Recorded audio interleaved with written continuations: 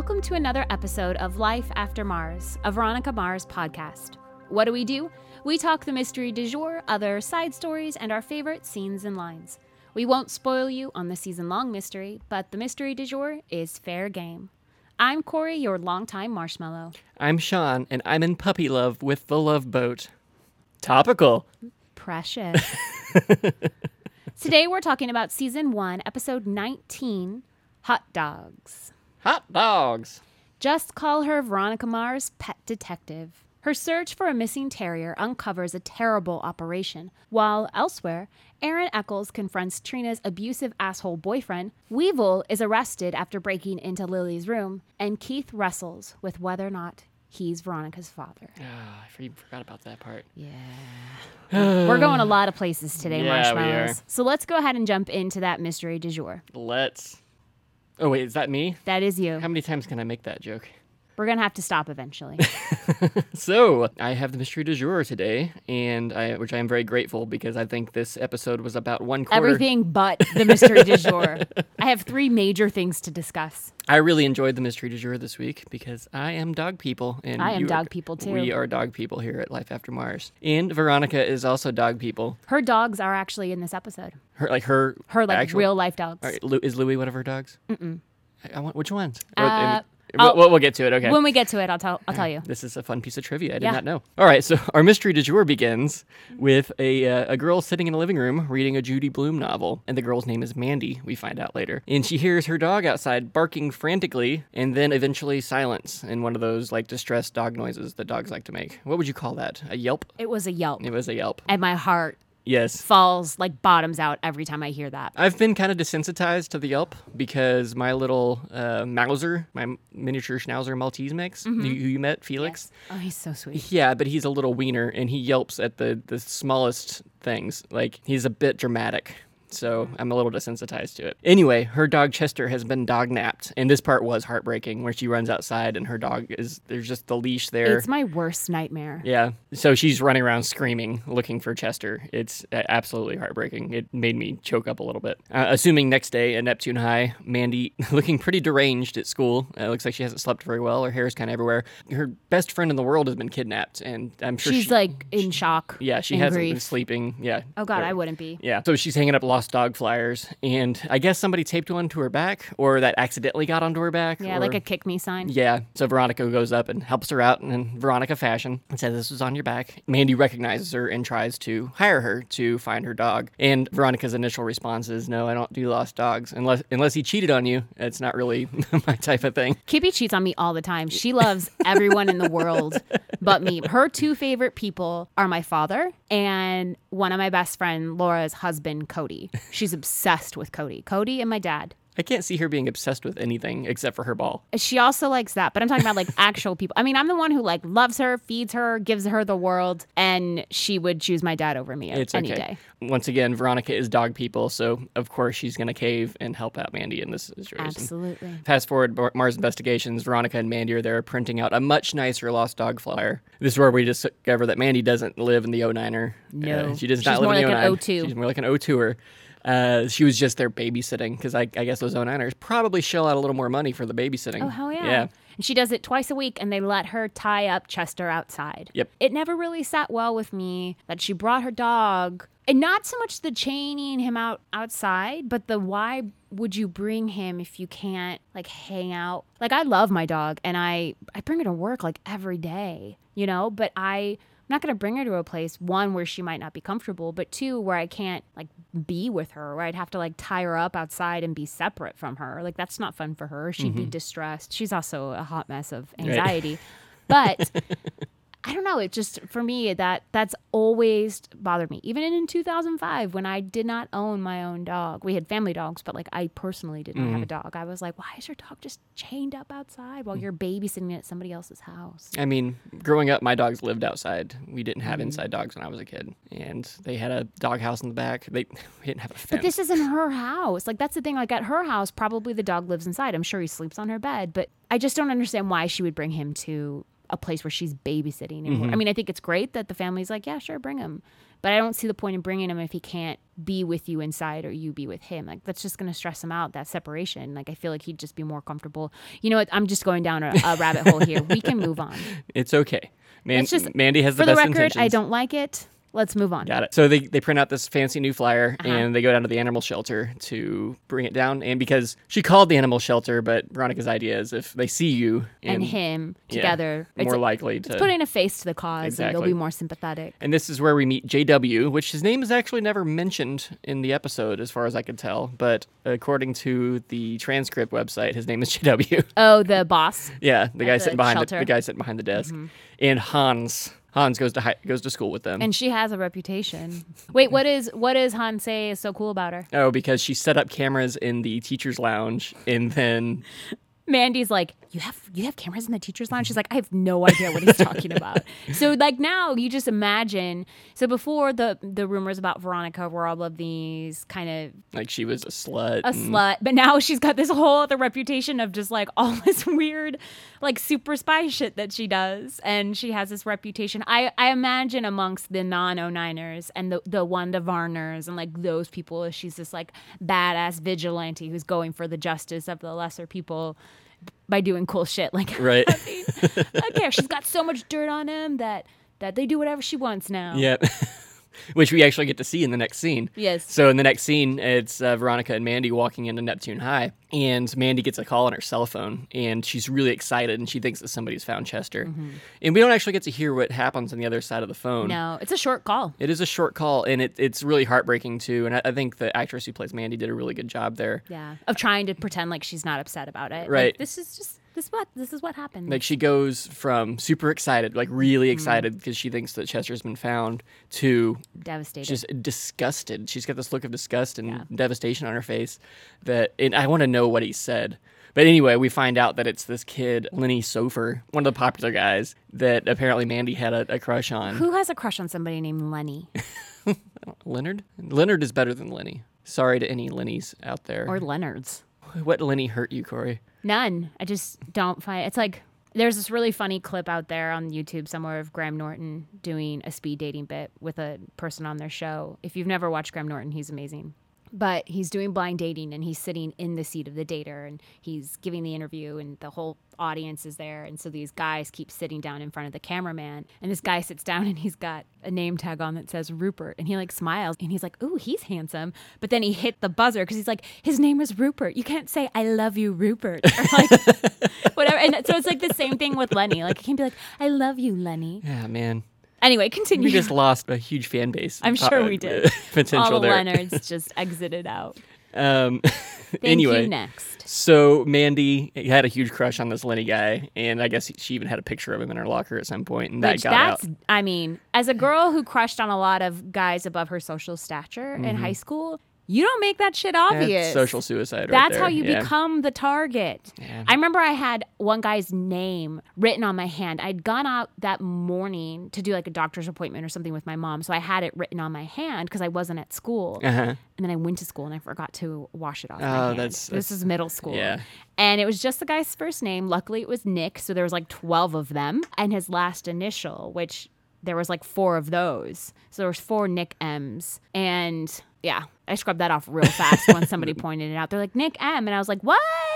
When Mandy, I remember the first time I watched that, I was just like, oh, God, I feel you. I have done that. Yeah. When I was watching this, and like the socially awkward girl who loves her dog, I'm like, man, Corey's really represented this episode, isn't she? Hey, now. Yeah, no, I was.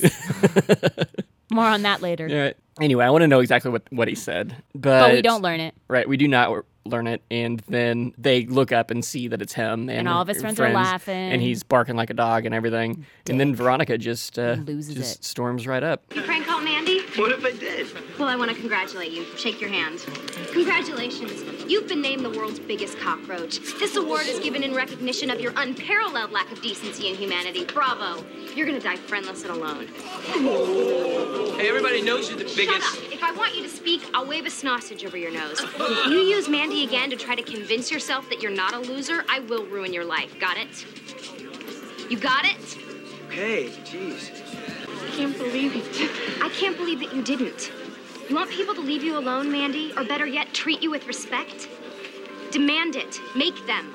Veronica makes a good point, but She's a little harsh. she's a little harsh. But I also feel like her and Mandy are two completely different people, and it's easier for somebody like Veronica, who has thicker skin and has gone through everything that she's gone through, to do that. But I don't know. I get the impression that Mandy has a pretty cush life, not like financially cush, but like she doesn't have a lot of people who care or expect much of anything from her that would intentionally harm her, or she doesn't have many friends who could like break her heart. This is Kush? No, this isn't cush. What I mean by that is like she doesn't strike me as somebody who has suffered. Maybe that's a better way to phrase it. In the way that Veronica has, she hasn't had things that have had to harden her in Right. the way Gotcha. that Veronica I has. see what you're saying. That's where I'm trying to go. Gotcha. And so that's just not a skill set that Mandy has developed. She might by the end of this episode. I mean, she does by the end of this episode. And so moving forward, she might be a little bit more like that. But I think that right here, when we're seeing her, like, she's never had a reason to really do that. Right. So it's a little much, I think, from Veronica's. I understand where she's coming from, but I don't. Veronica is not the turn the other cheek type. No. And Mandy is. And Yeah. you could tell that that's probably in Mandy's upbringing. The thing is, like the Lenny thing, she just kind of lets it, roll off of her. But I don't think she does. She's internalizing it. Oh, which for is, sure. Which is super unhealthy. And I've been there. Yeah. You internalize it. And Veronica has a point. You don't just let people do this to you. No. But at the same time, I think she was a little harsh about it. Yeah, she was. So back at the Mars apartments, Veronica she's home to take Backup out for a walk. This is where, she walks in, greeting Backup. You have to go to the bathroom? Of course you do. Or whatever. And then she gets the call from Hans at the animal shelter. And he says that they found Chester on the side of the road. He was injured. They had to put him down. He calls her to say that they needs to come in. Oh, she right. Brings So he Mandy didn't even give just her the said that- news over the phone. Right. And then she brings Mandy down to the county shelter, And then he gives her Chester's collar. And a single tear rolls down her cheek. And I was like, I would be ugly sobbing so hardcore at this moment. she internalized it. Like I saw it happen, just like everything else in her life. She just internalizes it. So next scene, Veronica's actually walking back up on the boardwalk, and they come across a bulletin board covered in Lost Dog posters. Which this is very out of the ordinary. It wasn't like that a few months ago. Right. There's tens of them. So she starts to get this hunch that, there were some rewards on all of these posters. Mm-hmm. Well, she starts calling. She starts finding out some of these dogs have been found. Mm-hmm. And then she makes the correlation. The dogs that have been found have the higher rewards. $750, Right. $500. So she actually makes her own poster off of one of the other ones. Or she uses the poster and then just Changes the price. Which she does this whole thing where she cuts it out and scans it and prints out another one. All she had to do is write another zero at the end of the poster. But you have to make, well, I had the same thought because I was like, it's just a zero. So it's not like you have a chance of it looking different than any of the other numbers. And I mean, if anything, But if you're OCD and want to have that price centered, you need to be able to move it over a little bit. or it could just look like, I don't know, whatever. A handwritten lost and found. It was or already handwritten. That's what I'm saying. It's like, it's not like it's something official. It's something that somebody, I do love Mandy's version of her. It's like lost, alone, frightened. Like that's what her original lost dog thing said. Oh, it cracks me up. Aren't we all, Mandy? Aren't we all? For real. All right, so she does create that other flyer and then bumps it up to $1,000 so she can see if she can flesh out the villain, which she does. Next day, works. she gets a phone call, and she is Sophia. I wonder if she ever gets all her names mixed up. Aliases. Yeah. Nah. She's a pro. And the person she talks to on the phone obviously speaks perfect English, and then she sends her brother to Dog Beach to pick up Louie. So I'm your brother. I didn't mean brother like brother. I meant brother like, Yeah, no. And where are you gonna get $1,000? You rolling like that, you really been holding out on a brother. Later that day, I guess. Yeah. Yeah. Wallace is Dog Beach with an envelope full of $1,000 to meet the potential dog napper. Mm-hmm. And a Hispanic man pulls up into a van, gets out, and walks over. And they do the handoff. And Wallace is trying to has the dog with him. Yeah, he does. That part was so cute, too. Because It immediately ran into the shelter of Wallace. It was like, come over here, come here. and according Save me. to the transcript website, like the little liner notes, it's like, fortunately, the dog's not afraid of Wallace. I mean, that's a legit concern of anybody, like whether or not the dog's going to be like, I don't know you. You're another stranger. But considering where the dog might have been held, it might have been like, oh, save me, please. Right. I need my Perrier. Yeah, it is that kind They of dog. made me drink tap water. It's Caitlin Ford's dog. Anyway, so he's trying to get more information out of the guy, and the guy says, no habla inglés. And then I'm like, so who was Veronica talking to earlier, who clearly had... It's an operation. Yes. Well, we get that. Yes. It's just, that's a kind of a shitty I guess it's an operation run by a high schooler. For real. Which we'll find Which we'll out. get to, which we just spoiled you on, Right. but that's okay. And so the guy's walking back to the van. He gets viciously attacked by backup. Like, that was a scary moment. Like, That is legit. I think now it would be a little bit harder. But then, too, it was still a little bit. he's of already thing. a pit bull in California. I know. Like, he's I got do love that he runs and attacks him, and she's like, "That's so weird. He just like ran away from me." And then he's like pulling his shoe off, and he's barking right in his face. And he is an aggressive, a scary looking dog. And I'm not mad at backup. I'm mad at No. Veronica. I know that she needed backup to attack and jump on him so she could take the money and also put a tracker on him. But you could have just put a tracker on the car Right. that you were just on. Yeah, you don't get your money back, but in the end, once you catch the guy, then you get your money back, It was a fun, convenient, story thing, but I was like, that's how you get your dog put down, unfortunately. Right. In the day that we live now is if they reported it, depending on how many strikes your dog has. So you don't want to risk stuff like that. Right. She follows the van to a warehouse that has a bunch of these Hispanic gentlemen hanging Mm-hmm. out. Her and backup follow them in. And the guy recognizes her immediately. Like, she's not very covert about the whole thing Mm-hmm. Nope. at all. And just walks into this group of men. And he recognizes her, and Yeah. then they just surround her. And she's like, oh, shit. This Yeah. was a bad idea. So they're all yelling, and he's like, give me my money. Give me my money. You stole my money. Yeah. And he even said, I translated the Spanish, and it was, I need the money to take to the other guy so he can give me my money. And, I mean, why don't you just keep the $1,000? But whatever. Because then you don't get jobs again. Right. So she's surrounded by all these men who are angry at her, and she just completely diffuses the situation by pulling out an air horn and blowing it into the air. Which, for one, why does she have an air horn in her pocket? I feel like she has a Hermione Granger bag. Yeah. That's just full of A bag of all holding. of her gear. That is like her taser, her air horn. I mean, God knows what else is in that bag. Backup right? lives in there. That's For real. That's just That's where how she carries them around. I did love him riding in the back seat of her LeBaron. He's just like, "What's up, guys?" But as soon as she blows the air horn, completely diffuses the situation. All the guys are friendly and helpful. It's Like, that I'd is, be more annoyed. that is a magic air horn. Everybody's, oh shit, she means business. She has an air horn. Let's cooperate. But in Spanish. But in Spanish.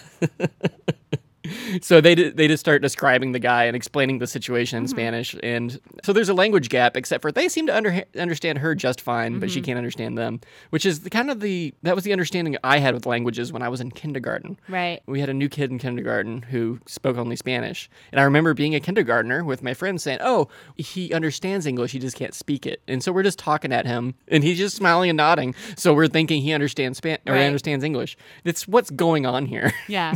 And I wonder where I got that from. Probably TV. Possible. Yeah, she's like, you stole the dog. And they're like, no, we don't steal. They understand it perfectly. And then they start describing him. El hombre de Well, los... she doesn't really know what they're just. Well, okay. Yeah. Well, they said the el hombre de los perros. Anyway, I think she got that part. The dog man. And I think the Spanish that they put in here, I mean, the writers could have tried a little harder on this part. Let's only use Spanish that a freshman in high school that might take in Spanish Well, class. that is our market. Right. That's the audience we're trying to reach. But they didn't do that with Italian, I don't think. Nobody speaks Italian except for Italian. Like, you don't learn Italian in high school. You get Spanish or French. Well, I don't know. Sometimes you get German. Sometimes you get Japanese. Sometimes you get Japanese. Yeah, one of the schools in our district taught Yeah, that's Japanese. pretty cool. I know, right? Anyway, so they're describing El hombre de los perros, and it's apparently he likes women with large breasts. Like, they're just doing this whole... Like, let's play dirty charades with a teenage girl. At the end of this entire section, she has her money, she has her dog, and she has a little more information that she thinks is useless. And then the next scene at Neptune High, she's walking through the parking lot and sees the white van With the mud flaps. with the mud flaps, with the naked lady mud flaps, the oh so popular ones, and the sticker on the back windshield for the bull riding team. They had also told her that the guy drives a white van. Right. And it's on a white van. Right. So she climbs in the back of a white van and waits for the person to come in. And it's Hans from the animal shelter. Of course, she accuses him. So I guess when Mandy and I came looking for Chester, you realized you screwed up. Dog napped from a poor girl? So you just cut your losses and threw him to the side of the road? Actually, I rounded up 101 of them. Some crazy lady's making a coat. And this is also where we find out that Hans is 18. Community soap. So Veronica meets Mandy in the library, and she wants to go to the pound wreck shop, bust these guys. See what's going on. They're still convinced that Chester is dead, but Mandy's down. She wants to help. 100%. Hashtag justice for Chester all day. Veronica does something terrible, and then asks Leo for a favor, which of course he acquiesces because that's what Veronica does to people. Mm-hmm. It must be nice to look exactly like Kristen Bell. So they bust into the county pound with Wallace, Mandy, and Veronica in tow. So it's a deputy sheriff and 3 high schoolers. This is very TV. It's very Things that TV. won't happen in reality for 1,000, Alex. Right. They get in there, they find the locked door, and Where they keep the quarantined animals. Yeah, quote unquote quarantined animals. And when they get in there, they find all the posters, or they find all the dogs from the posters. And now these dogs are actually, 2 of them are Kristen Bell's dogs in real life. Okay, so which ones? Mr. Shakes and Lola. Or was that their names? That was their names also in the episode. So yeah, they used so their she's real like, names? it's Mr. Shakes, it's Lola. Yeah, like she posts pictures of Lola all the time. I mean, Lola's like super old now. I think she's still with us. I'm not 100% on Mr. Shakes. Well, but let's hope. So Mandy sees that Chester is not in the room, and that's pretty much the last straw for her, I think. You just see her get upset and storm out of the room, and then you hear a tussle outside. You hear screaming. Yeah. And they run out there, and Mandy is on top of Hans, just tasing the shit out of him. His neck. Yes. Which I'm also like, Mandy, where did you get the taser? I don't know. She probably had it the entire... Maybe. I think she was expecting to go and fuck some shit up at the Maybe. at the dog pound. And she's like, what's the best weapon I have? And who knows? She might be walking to the old 09 with Chester to This is true. babysit twice a week. So she's... But you're in the 09. I got teared up at this point because she's like, he was my best friend. And she's crying and tasing him. And I'm like, you know what? If somebody took Kip, I would murder them. Yep. I would John Wick their ass. Right. If only you could have Wallace Fennell watching you do it. Because the look on his face when she was tasing him, he was enjoying the shit out Oh, of yeah. it. Wallace was like, get him. Yeah, you get him. Wallace was all about it. He was grinning ear to I feel ear. like Wallace is a dog person. He was so cute when he dropped off Louie at the woman's house. So after he gets Louie Yeah. and he rings the door and he's like, please be hot, please be single. And then it's this like old woman who answers the door, but she's so happy and he's so happy to have reunited them. I think Wallace might secretly be a dog person. I really like that Wallace had that moment because I think this is it's cool when he helps on capers, but Yeah. he doesn't get to reap a lot of the rewards Yeah. from this. So he gets to be there and be able to see all that gratitude and be on the receiving end of that gratitude. I also wonder what car he drives because we never see him driving. And yet they both go to the park for the exchange. Veronica and Backup leaving her LeBaron. Wallace goes somewhere with the dog. But it's like, does Wallace walk everywhere? What kind of car does he drive? What do you think? Like a really old, like 2-door Civic? I don't know. It's not the van. It's not the van. I feel like he's got like a little like old sedan that he drives around. I could see like that. a little Civic. Right. Yeah. Or a Geo Metro. Or a caddy. No. It's going to be an old like Geo Metro car. An old caddy. No. Yeah. So she's tasing Hans, and he screams and confesses that Chester's not dead. They just sold him because they found out they couldn't get any money. So they made money off of selling him. Right. Which I was so relieved. Relieved, but also a little fucked up. So fucked up. Right. Because can you imagine like being out at a park one day, you've lost your dog and you go there to just watch other dogs because you just miss yours, and you see this family show up with a Jack Russell and you're just like, wait a second. And he looks at you and you look at him, and then he just like, can you imagine? Oh, I can't. My last dog I had, Chimo. You never met Chimo. He was a little Tibetan Spaniel. Love of my life. I love that dog. I miss him so much. I lost him in the divorce, quote unquote divorce, breakup.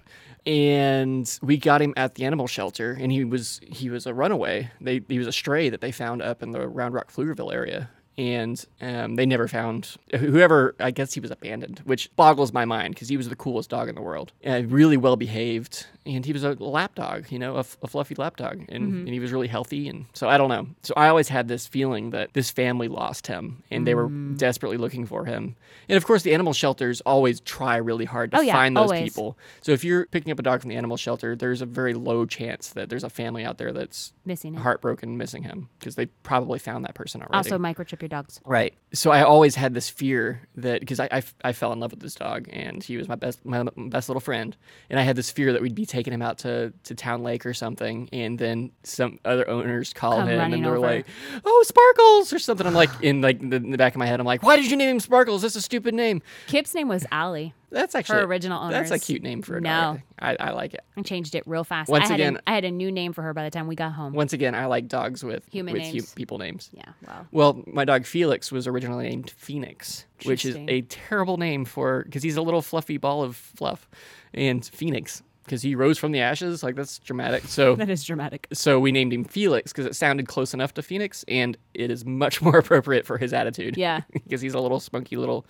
asshole. But Yeah, very much a Felix. yes. Anyway, so Mandy and Veronica go to a house and they find Chester, and there's this really, really sweet, reunion. So I hope the family's not bummed about losing their dog. Well, and apparently Veronica called ahead. This and, is true. Yeah. And I'm sure like it would be heartbreaking to get that call, but like if it was somebody like Mandy and you see that reunion, like if I saw somebody and they came to pick up my dog and they were just like, get in the car, like yelling at the dog, I'd be like, oh no. I will pay you $600 to keep this dog. Right. You know what I mean? But when you see her and how she just like falls apart seeing him again.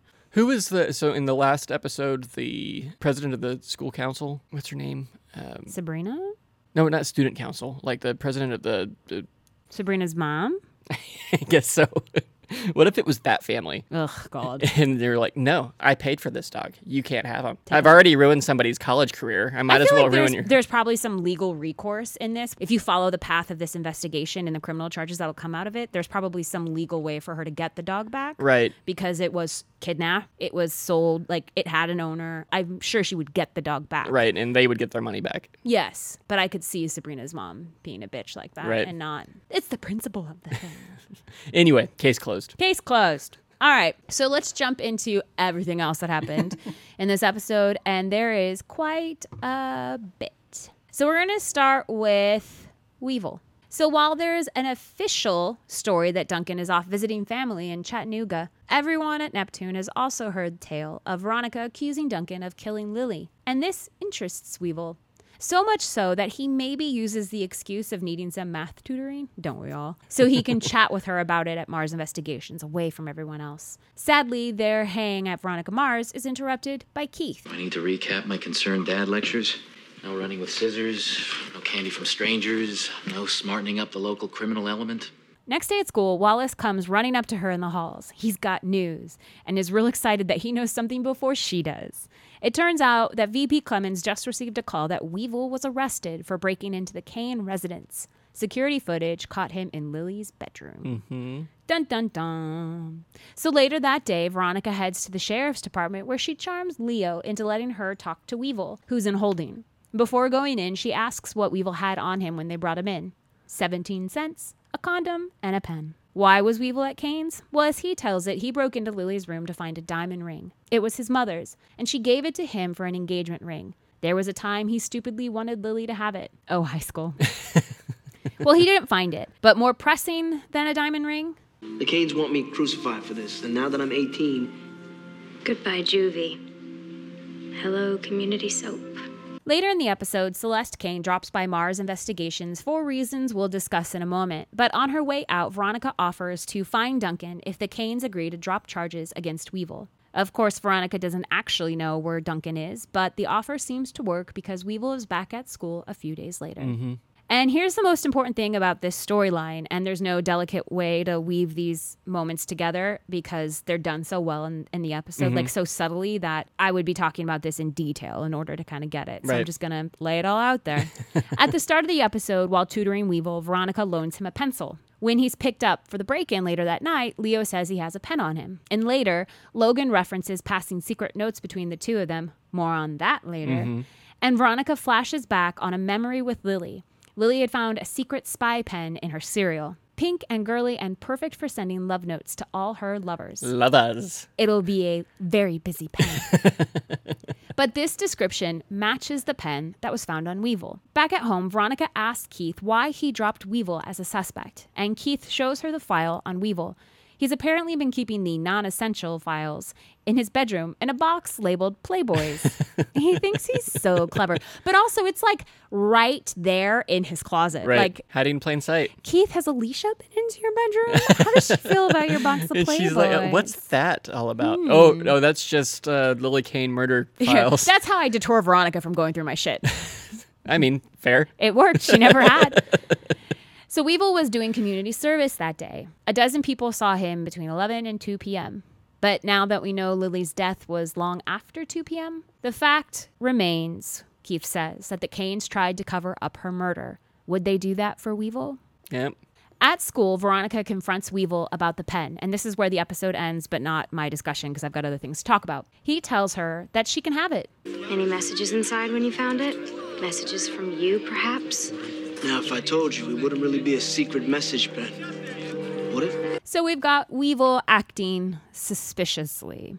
Everybody's acting suspiciously at the tail end of the season, I think. Because they're bringing everything together, right? All right, so now we're going to move on to Logan and kind of this storyline that happens with Logan, the Eccles, with Veronica. There's a lot going on. Mm-hmm. So Logan is likewise concerned about Duncan's whereabouts at the top of the episode. I get that Veronica confronted Duncan, but why is everyone asking her where he is? I mean, Logan's his best friend. Right. Veronica's his ex-girlfriend / half-sister. Like, why is Veronica gonna know? Well, there's a special bond between an ex-boyfriend, half-sibling thing that... No, I mean, it's so rare you get bonded over that shit, right? It happens so oddly infrequently. Yes. The one thing Logan doesn't talk to her about, that kiss. But that's okay. Veronica is likewise cool about pretending their 2 minutes in heaven never happened. I call bullshit. Mm-hmm. You called it 2 minutes in heaven. It wasn't 2 minutes either. No, but I'm sure it felt like 2 minutes. It felt like forever or 2 minutes. I could see our whole lives stretching out. Anyway, so we follow Logan home from school that day, and Aaron Eccles is on the couch brushing up on his TBR pile. Siddhartha. Phil Jackson gave it to me. I'm reading the exact same book right now. Oh, that's in funny. The exact same print. Like it's. Would you say it has given you new perspective? It's a good book. I say it is a good book. I'm okay about it. Have you read it? I read it in high school.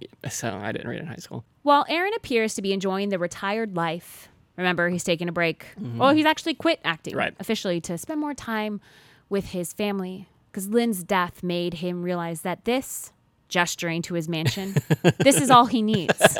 And I'm like, yeah, how far is he into Siddhartha? I know, right? And I love it. Trina's sitting there next to him on the couch, and Logan comes in and he's like, push in on our hero. Natural light frames his handsome, weathered face as he passes sage advice to his doting daughter. The music swells. Important your family is.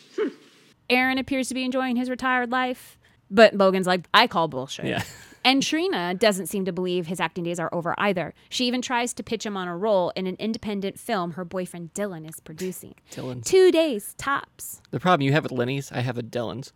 I don't know if I've ever met a Dylan I liked. Later, their lawyer drops by to discuss Lynn's will. Turns out she changed it a few weeks before her death. She removed Aaron, which he was like, okay.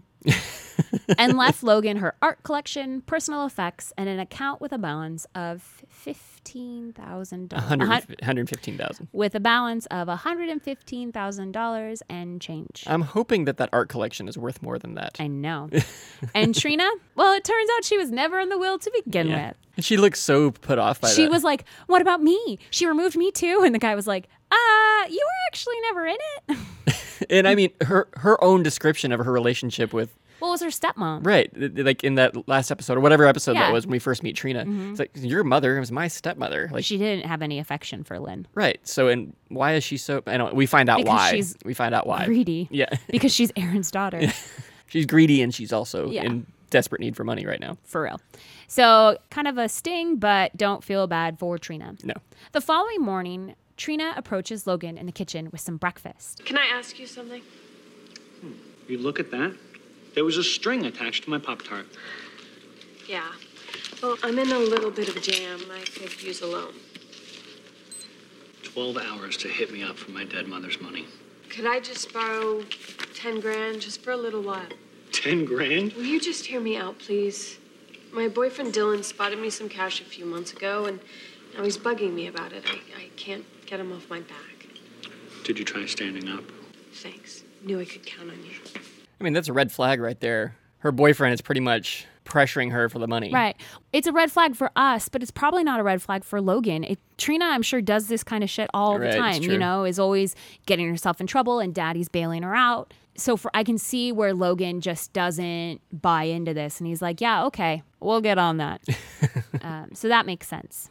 A few days later in the evening, Trina comes home limping and wearing dark sunglasses. And Logan goes all Alpha Logan, the protector, and demands to know what happened, if her wannabe producer boyfriend did this. But Trina reminds Logan that he's made it clear how uninterested he is in her life and doesn't give him any information on Dylan. I like that he reacted in a way of like wanting to protect her despite, because I feel like that's, I don't know, I feel like that's my sibling relationship, right? Where it's like we don't get along, but like if anybody ever hurt them, I'd rip them apart. So I understand that, and I like that that's his reaction, is now that there's like physical proof that something might seriously be wrong, like he immediately drops his quips, his acts. Kind of like Meg and her sister. Yeah. Yep. So Logan goes to Veronica. I need your help. Would it be weird for me to start my own drinking game? Like I have to do a shot every time someone asks for my help? Logan needs to find out who this Dylan guy is, and once they do, it's not good. 2 restraining orders in the past 5 years. So at home, Trina gets ready for the day by hiding her black eye under some concealer, and Aaron pops in to see just how she's doing. She tells him that she's having a little bit of boyfriend drama and doesn't really let him see, what exactly she's covering up. She's kind of got her hair in her face. She's trying to hide it. And that she let Dylan believe that Aaron was interested in this role in the indie film. And the funding is now falling through, and so things are just kind of, they might have had a little argument about it. And Aaron says, well, invite Dylan over for dinner so I can at least hear the pitch for the movie. So this dinner, guys. Dylan is a total tool. Yeah. We realize it right away with his kind of sleazy schmoozing as he tries to impress Aaron while simultaneously like posturing like, I know what I'm doing, I'm in the industry, but also please help me. Right. And I think at one point she tells her dad that it's like John Travolta in Pulp Fiction, but better. And I'm like, you don't get better than that. A junkie with a conscience. A junkie with a... yeah, he's like telling him about this character, and it's just such a cliched redemption storyline. So it's nothing original. And it's 2 days worth of work, and it sounds like he's supposed to be the villain, but... Also has an arc he has to execute in 2 days. Right. Well, that's a tall order. Meanwhile, Aaron weaves a story that we haven't actually heard before. His father abused him and his mother. His mother would hide the bruises under makeup, wear dark glasses around the house, but little Aaron could still see the signs. So Trina's act, it didn't fool him. Nope. And so Aaron beats the shit out of Dylan. Yeah, he does. While That's Amore plays. And it's such a delightful juxtaposition because they move all across the pool deck. He throws punches, he throws him, he picks up chairs and like cracks him over his back. Like it's a he could have killed him. He very easily could have killed him.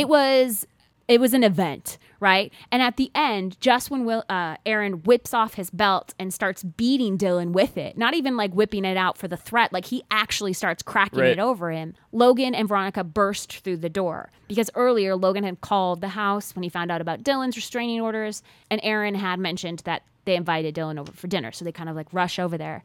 And I have to wonder how much of Aaron fighting Dylan is actually about protecting Trina and defending her?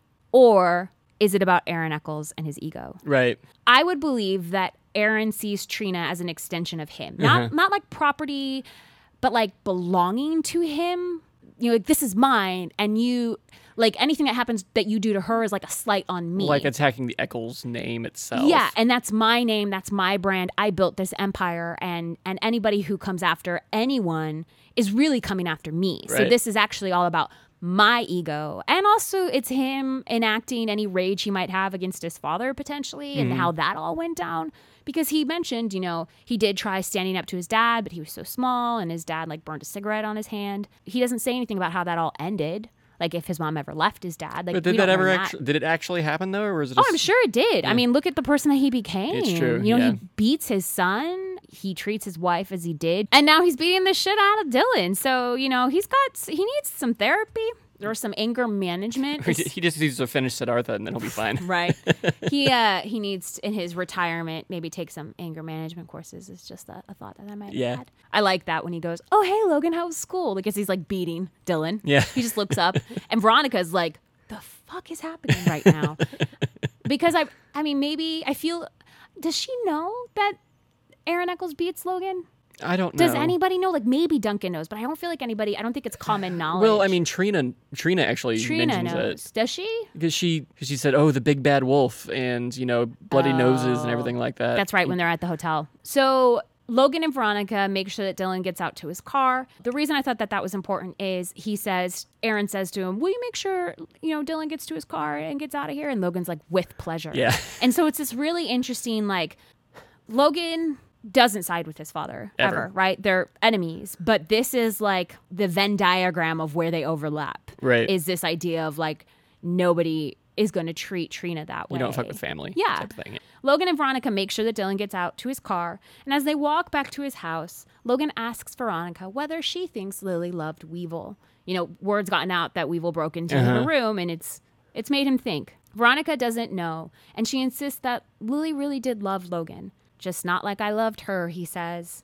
But it's okay. It lets him off the hook. He doesn't have to feel guilty. For what? Veronica asks.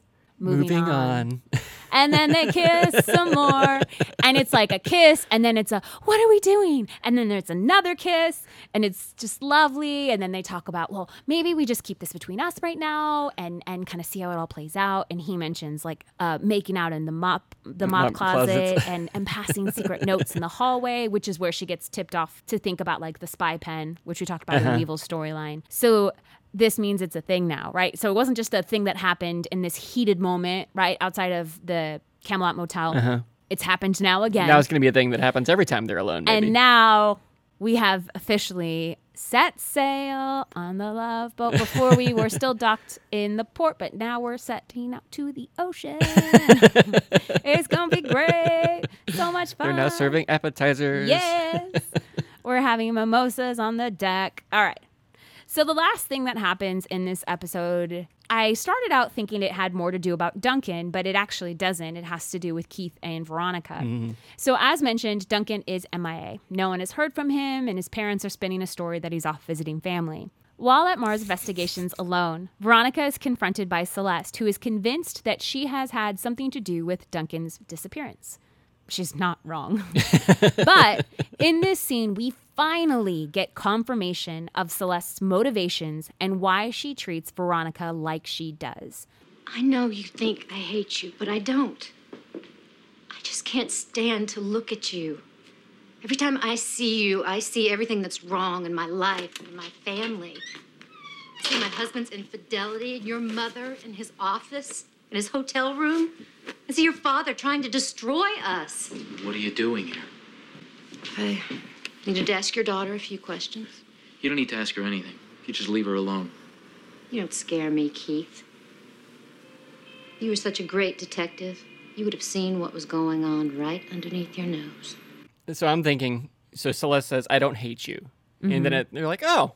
And then she says all this other stuff. I'm like, oh, I think I'd rather you hate me. Right? I was like, so you do hate me. And what you heard in that clip was Keith Mars arriving at the office halfway through and overhearing this. And he kind of comes in and kind of gets like, not in front of Veronica, but alongside her, like a united front. And he tells her, like, fuck off, get out of here, right? Not necessarily Don't talk to my daughter. Those words ever again. And I think that this moment is so important because up until now, this has never been said out loud by anyone other than Abel Koontz. Yeah. Right?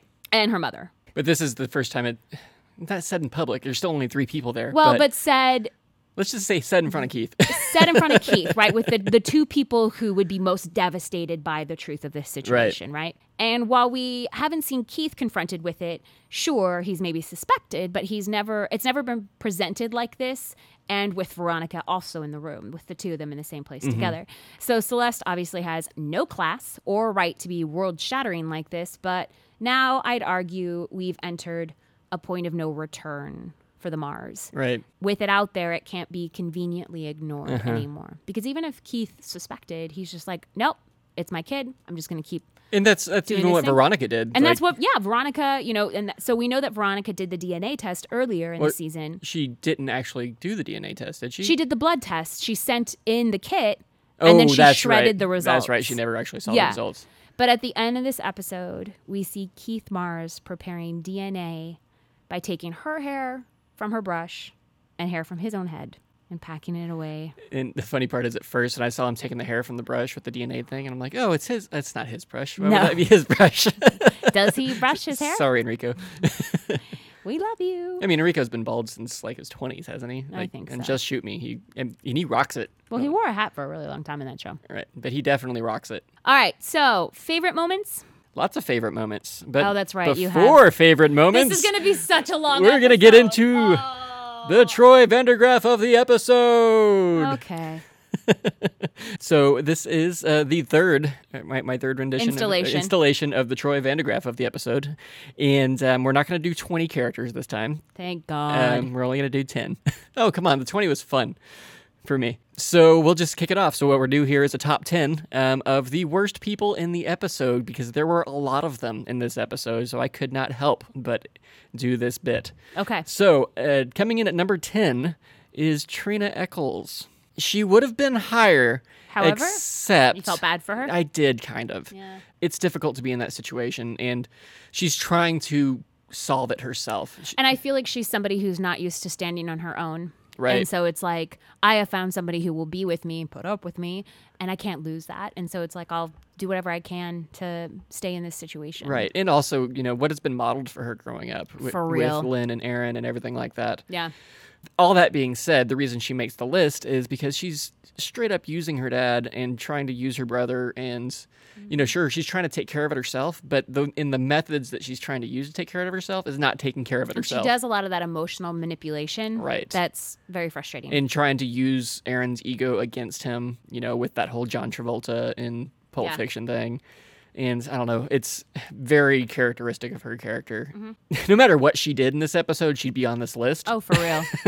I just might have shoved her up closer. So number 9, and I might get some pushback on this one, is Weevil. He's kind of a cold, hard thug in this one. And I think he's just being cast in that light because we're supposed to be a little suspicious of him now. But just kind of his interactions in this episode were... He's a little short. Right. And very transactional with Veronica. Right. And not, we're friends. It's more of a like, I secretly need something for you. Right. And something that I didn't even notice before that you brought up is that, the whole math tutor thing, which I thought was a little uncharacteristic of him to begin with, but maybe he was doing that just to get some time with her. And pry It's possible. some Lily information out. So, which puts him more securely on this list. I mean, I really should have put numbers on here. I'm having to do math. Number 8. Math. Number 8 is Veronica. Interesting. For 2 reasons. 1, for tearing into Mandy that way, which we already discussed earlier. And for 2, for risking Backup's life. Sending him off after that guy like that. Yeah. Might have ended badly for him. We get the idea here that he's probably an undocumented immigrant or something like that because he's doing the day labor stuff. I thought for a second you meant backup. Not and I was like, undocumented. I'm sure he's microchipped. He's got papers.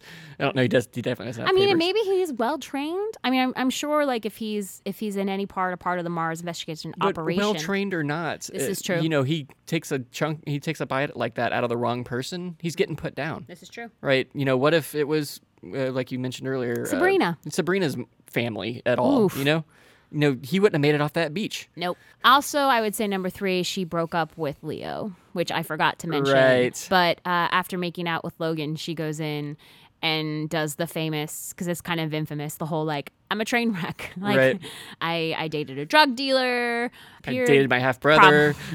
Probably because of something that I said to him. And I just made out with my dead best friend's boyfriend. Right.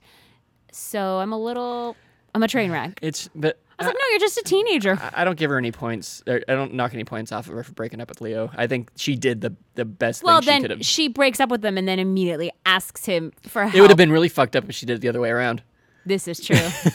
when they're on the steps of the shelter, she's like, oh, by the way, I can't date you anymore. Right. I think she shouldn't have been in that situation to begin with. But she's a teenager and shit like that happens. And I think she handled it in a very mature way. This is true. Yeah. I mean, it was much better to be upfront with it. Right. But now that she and Logan have set off on their Love Boat cruise, we don't need Leo anymore at this time. All right. Number 7. Whoever wrote the warehouse scene, whatever writer wrote that entire scene, they make it to the list today. Okay. It's a little over the top. Like, think of early cinema when they would write, I guess Hispanic people or black people or anything into these shows. And that's back when they did like blackface and they did all this like really messed up stuff to try to, this is how their culture is. And, they got white people playing Lawrence of Arabia and shit like this. And I don't know, maybe Lawrence of Arabia was supposed to be white, but you know what I mean.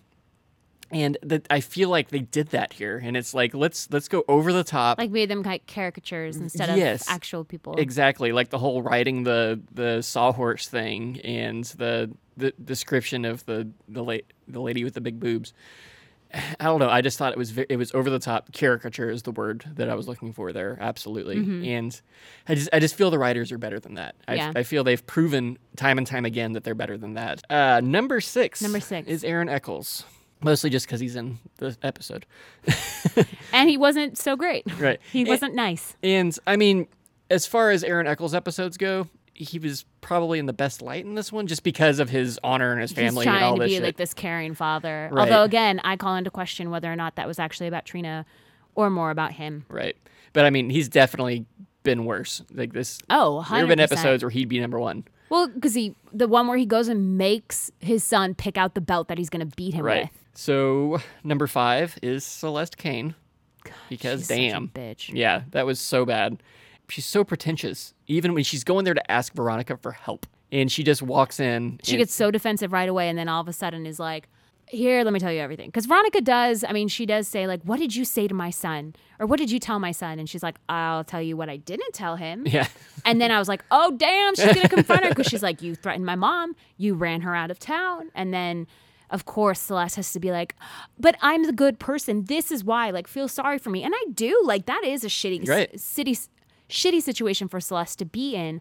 But that does not justify your course of action. Right. There's better ways to deal with that. You don't have to bring the children into this. Right. Exactly. Your stepdaughter into this conversation. All right. Number 4 is Lenny Sofer. See? Yeah. Lenny. Yeah. I'm just saying. This guy was pretty terrible. He was. And he got what he deserved, definitely. I'm really glad that part happened. I'm not glad that he did that, but I'm glad that Veronica did what she did. Number 3 is... I forgot for a moment who Lenny was. Yeah. I was like, wait, who's Lenny Sofer? The guy that Mandy had a crush on. Right. That barked at her and she called him out. Right. Yeah, there weren't 2 Lennys in this episode. I was like, wait. And I was like, who was... For some reason, I thought he had to do with like...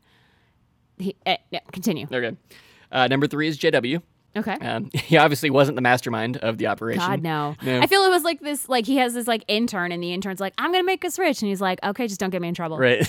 And he's like, he was definitely not the one doing everything. Right.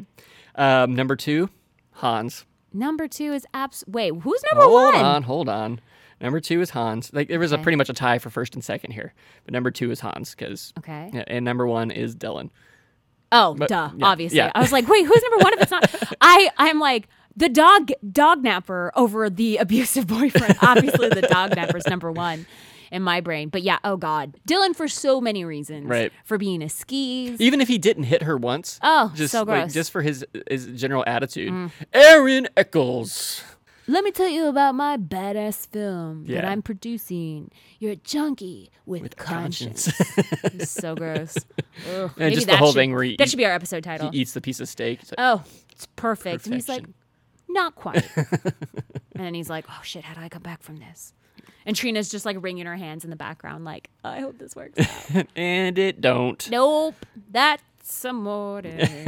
I love when that song starts like singing and you're like, all the intense fight scenes that we see are queued up as this like harsh, like intense music in the background. And instead they're playing this like lively and jovial Italian classic. Yeah, talking about that's love. Like Yeah. It's it's wonderful. I love that scene so much. awesome. I mean, I do, but I don't. So our Troy Vandergraaf of this episode is absolutely Dylan. 100% Dylan. All right. So So- what was your favorite part of the episode? My favorite part of the episode we didn't really talk about, but it happened during the Mystery du Jour timeline. And it's Wallace and Veronica at lunch. And he was like, I walked out and they were kissing on the couch last night. She was sitting on his lap. Hey. No discussing parental PDA at lunch. It's your rule. Sorry. I can't be the only one with that image burned in my brain. I had to share. And I love that they've moved past the initial shock of this and have obviously reached acceptance. It sounds like Alicia and Keith have a lovely relationship going on and that they're enjoying each other's company a lot. And I like that Wallace and Veronica have gotten to a place now where they've accepted like this is their reality and that they're friends and that they're kind of like this is becoming a part of their life. And I love that they have like rules for like what we can and cannot discuss at lunch. This is one of them. Parental PDA. That was my favorite moment. And it didn't really fit in any of the scenes really, but it was by far one of my favorite parts of the episode. Awesome. Yeah, I liked it as well. My favorite part of the episode was when they bust into the pound. And oh, yeah. It does. It looks like Scooby and the Gang, kind of, you know? And Leo's, the guy's like, goes to Leo and is like, so you got a warrant? He's like, you're a county employee. This is a county building. I am a county deputy. Do you really want me to wake up the judge? Wake up a judge? I mean, you don't really. Right. It's like, this is not a private business. No, it's not. You have no rights right exactly. now. Leo played it fantastically. Leo was really great in this episode. Right. And not creepy at all, unlike last episode. Yep. So anyway, they go back to the back, and there's the whole locked door thing, and then he arrests him. He's arrested. I like Wallace like runs and jumps over, and he's like, "What about this door?" Yeah. We're canvassing every corner. I'm telling you, Wallace is a dog man. Yep. And then when he's arresting JW, he's like, you have the right to remain silent. Whatever. The guy is like, "No, you can't arrest me. I didn't do anything. Resist, please." Please resist me. I loved it. Yeah. And even the part at the end where and Veronica asks Leo, Can I ask you kind of a weird question? Do you ask any other kind of questions? And it's just very characteristic of just the type of things that Veronica says all the time. And all the characters around her are just like, yes, I know. You need a favor. You have a question. You need my help. What the hell do you need? Just get it over with. Basically. And they're just like, uh-huh. So I want to segue this right into my MVP. Okay. Who is... Leo D'Amato. Deputy Sheriff Leo D'Amato. I was going to say, yeah. I have a feeling this is going into Leo. Okay, please present your case. And because he was very mature about the breakup. Yes. I think he did. He was bummed. He was bummed. He was a little heartbroken, but that's he probably thought it was a little weird too. In the back of his head, he was like, "I am technically dating a teenager." Right. He's like, "Well, that's an easy way out." I mean, she's in high school. Like, and it's not even like she's going to graduate in a month. She's still got another year of high school. Yeah, she's a junior in high school. Yeah, exactly. It's crunchy. So, but he handles it really well, and he still comes in, and he's the big hero at the end. And ultimately, it was thanks to his help that he saved lots of dogs. And I don't know. I think every step he took in this episode was a positive move on his part. I hope that wasn't your MVP. No, I wasn't even in like the hemisphere of what it would be. My MVP is Mandy. Yeah. One, because we both love dogs so much that we would destroy anybody that hurt them. Uh-huh. But two, I really like the growth that she has. It's a subtle one, and it is a little bit like they position it so it's kind of an extreme journey that she makes. But I do feel like, going back to your discussion of how she internalizes a lot of things, a lot of negativity is expressed towards her in terms of teasing, and you get the sense that was something that was happening long before this episode even aired, right? People are sticking stuff on her back, they're laughing about her in the halls. This kid Lenny's giving her shit about having like a one-sided crush on him, which is harmless. It's not like she was expecting anything out of it. But she's been going through this for who knows how long. I mean, she's in high school, but this could stuff. I mean, thinking about some of the kids that I went to school with and some of the stuff that I endured, like teasing is not something that just happens. Like it's just, especially when you go to the school with the same people growing up, it's just the stuff that kind of like sticks with you. Mm-hmm. And she kind of does have a breaking point. I mean, and it's emotionally triggered, right? She thinks her dog has died and gets this hope again that maybe he's alive. And then the crushing despair of like, he's not in this room. And she goes out and does exactly what Veronica says, is like, not necessarily demanding respect, but demanding answers, and to unleash herself like that. Mm-hmm. I hope that that's something that she continues to do, and that she attack people in the hallway. But like to stand, like to not put up with people's bullshit, you know, and not put up with their teasing. And so I think that there's a real potential that we see with her there. That hopefully, she's been reunited with her dog. Hopefully, she won't chain him up in people's yards again. I don't think that's happening again. Oh, yeah, no. And I think that there's some real potential for growth there. So I hope that that's something that happens. But for her, I just really, I think, resonated with her story, both on a social level and a love for dogs level. Mm-hmm. So I feel like I have to represent our demographic and of the awkward dog owners and nominate her as the most valuable pirate. Fair enough. All right, well, that's a wrap on this week's episode. Thank you so much for tuning in. You can find us every Thursday on Apple Podcasts, Google Play, and Spotify. If you're enjoying the show, please consider dropping us a rating and a review. That helps other marshmallows find us. If you'd like to reach out, you can find us on Instagram at Life After Mars Podcast or on Twitter at LifeAfterMars09. Hate social? Then you can email us, lifeaftermarspodcast@gmail.com. Until next week, marshmallows. Hasta luego! Bye!